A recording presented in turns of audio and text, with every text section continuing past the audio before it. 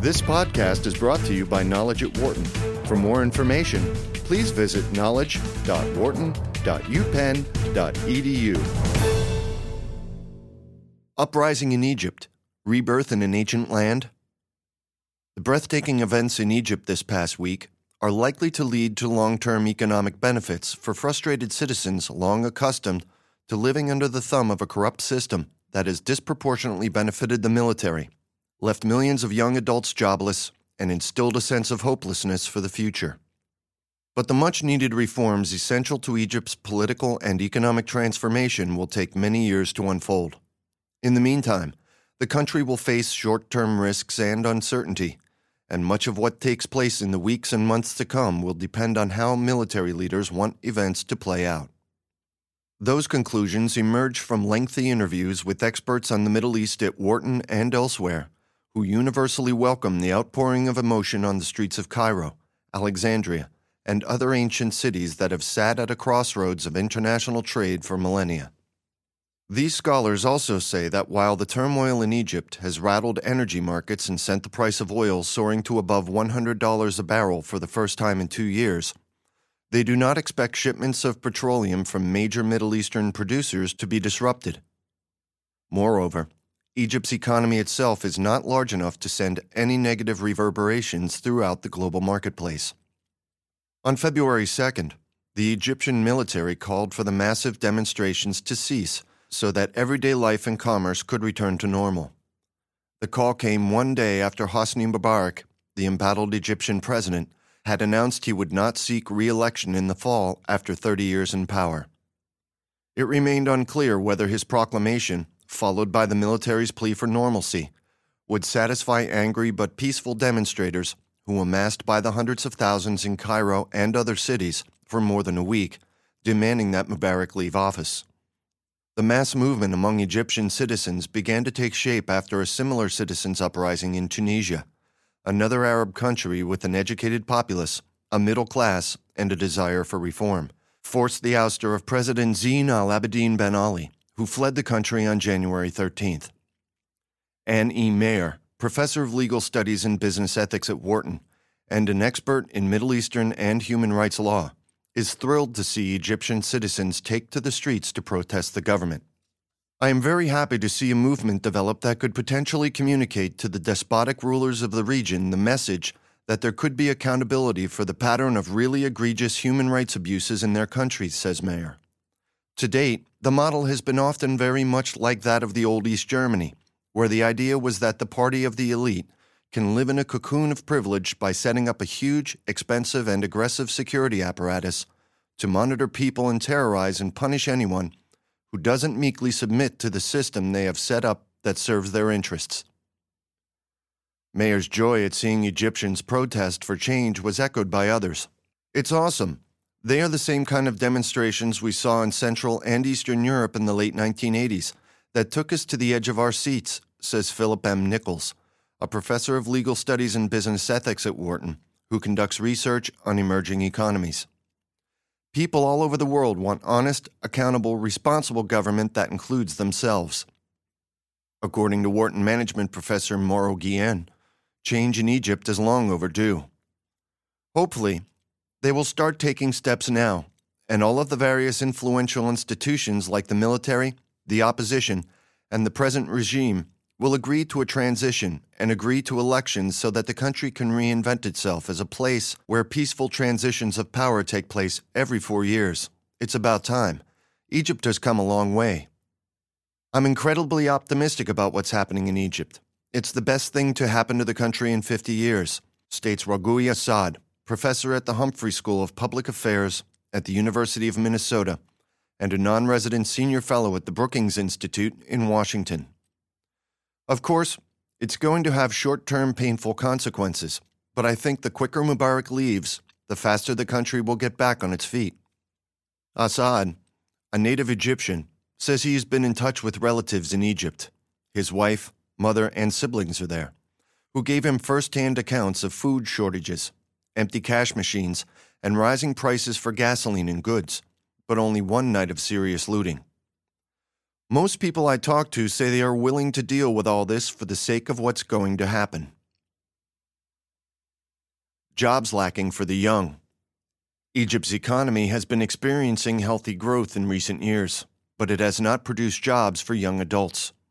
Many protesters cited a dearth of economic opportunities as a major reason for their desire to see Mubarak depart.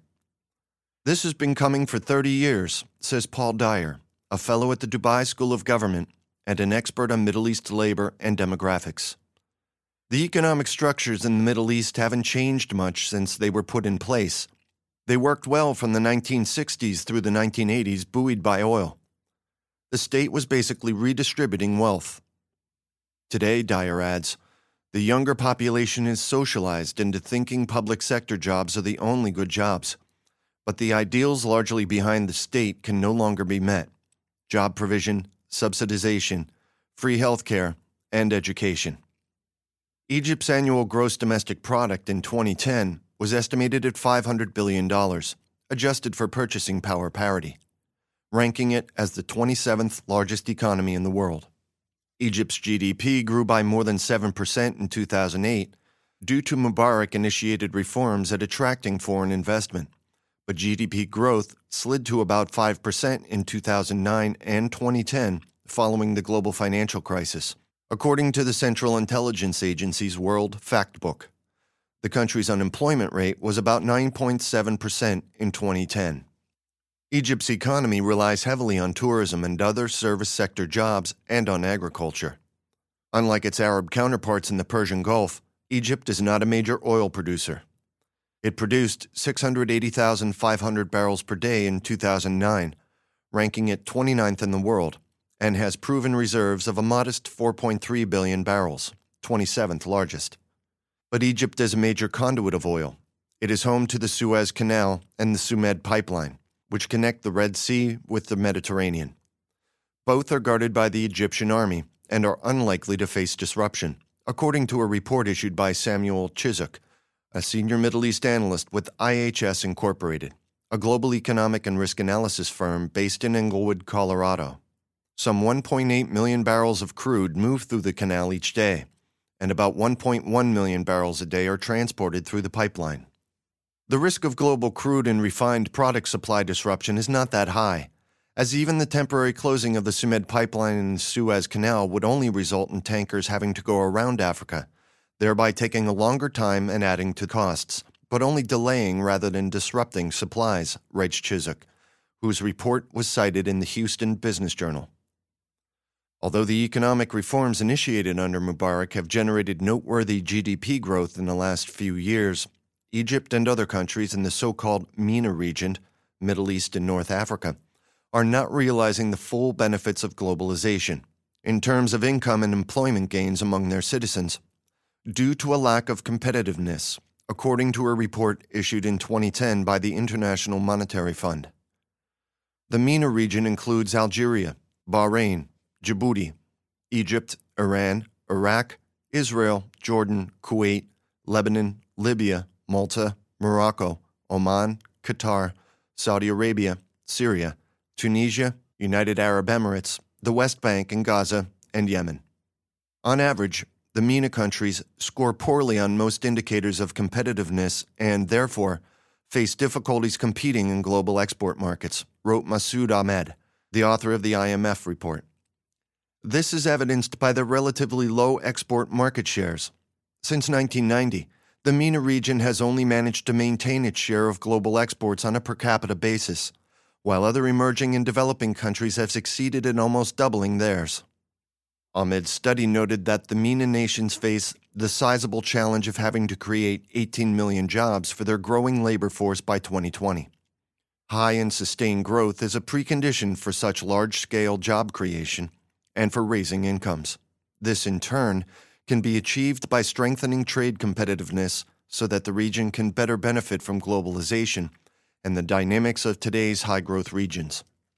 Improving education outcomes and ensuring that graduates acquire the skills they need by the private sector are key to attracting firms that can compete in the global marketplace. These firms also seek business-friendly environments, calling for further streamlining of regulations and additional investments in infrastructure, including through public-private partnerships or by encouraging private sector investments to increase the region's competitiveness. In this, the region can build on successes already achieved.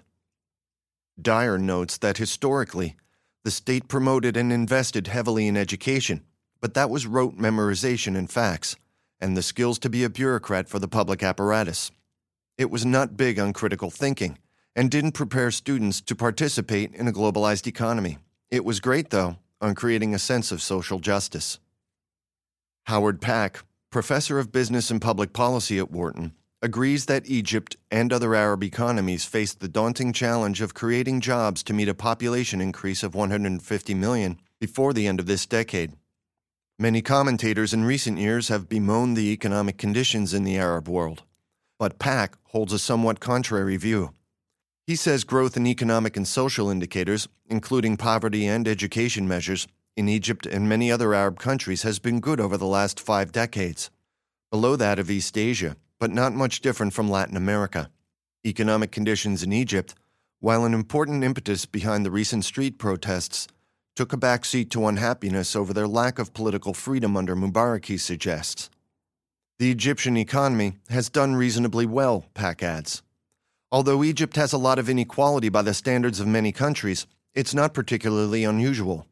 For example, its literacy rate is quite good, compared with that of other Middle Eastern countries. The deep issue is political. People are tired of Mubarak.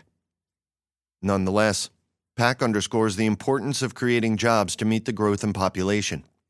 In their 2007 book, The Arab Economies in a Changing World, Pack and co-author Marcus Noland argue that growing prosperity, confidence, and optimism about the future could underpin movement toward greater political openness and tolerance across the Arab world.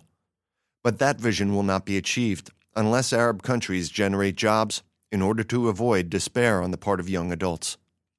To generate an increase in employment of the needed magnitude requires Arab nations to duplicate the miracle economies of Korea and Taiwan, according to Pack.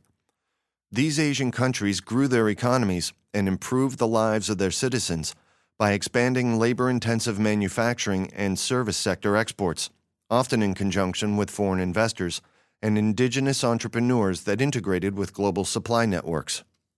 Progress in the Arab world is inhibited by 2 factors. One, institutional, the other political, Pack says. Outside of energy production and tourism, Egypt and other Arab countries score poorly on a range of indicators relating to cross-border economic integration and the transfer, dissemination, and application of technological know-how and innovation. Assad, the professor at the University of Minnesota, sums up the goal that Egypt should be striving for this way. Stop subsidizing the rich and focus on economic policies that are labor-intensive. One specific step Egypt can take is to eliminate its subsidy on energy products. Petroleum products are sold to all Egyptian citizens at deep discounts from international prices. But it is the wealthy who mostly benefit from the subsidy, since they are the ones who own large houses, cars, air conditioners, and the like, Assad says. The energy subsidy is equal to what the government spends on education and health twice over, according to Assad. If that subsidy is removed, it could help the poor. Subsidies are common among countries that think oil doesn't have an opportunity cost.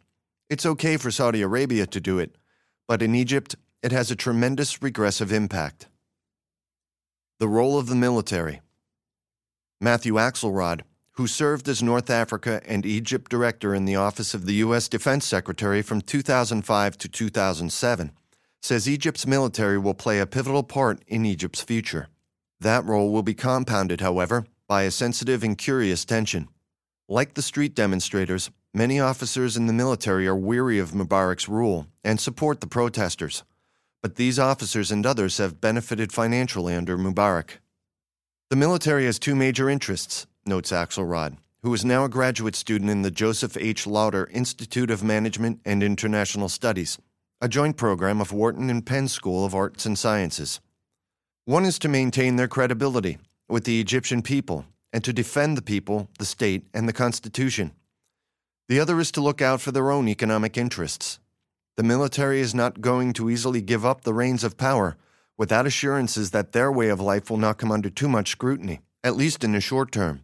It is significant that the military has been siding with the people up to this point.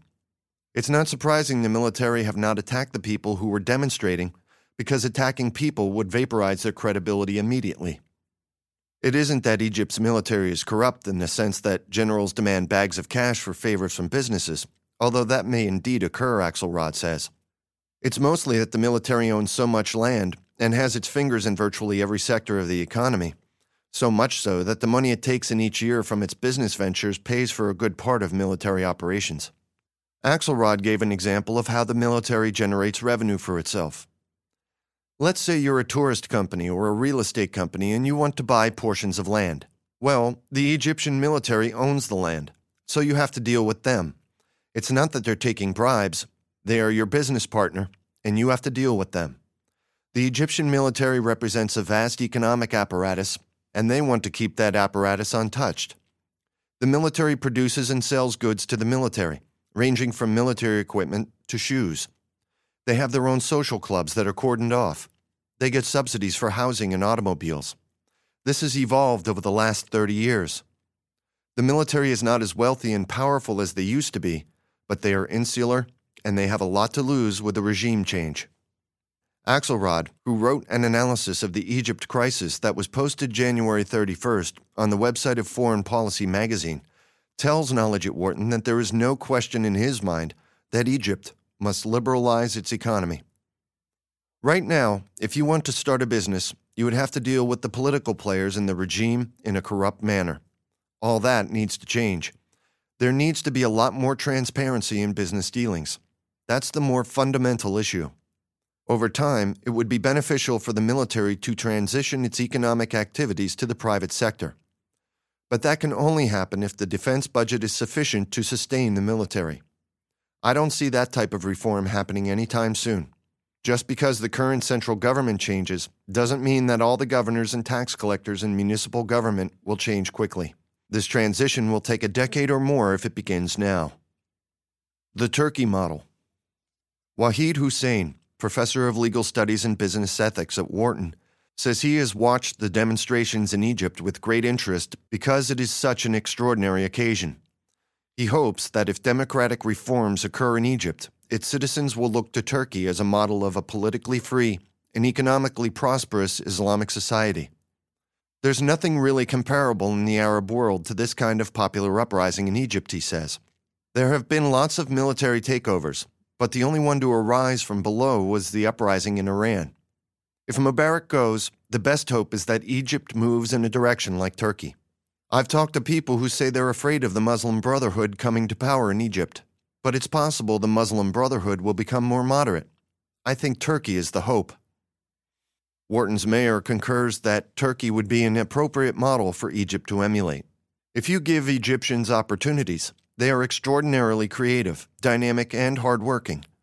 It's just so hard for people to get anything accomplished in Egypt. That's what's holding them back. Iran is trying to position itself as the model for Egypt, and some say the turmoil stems from that. That's nonsense. The model, I am sure, for most Egyptians is Turkey. Turkey is a democratic country.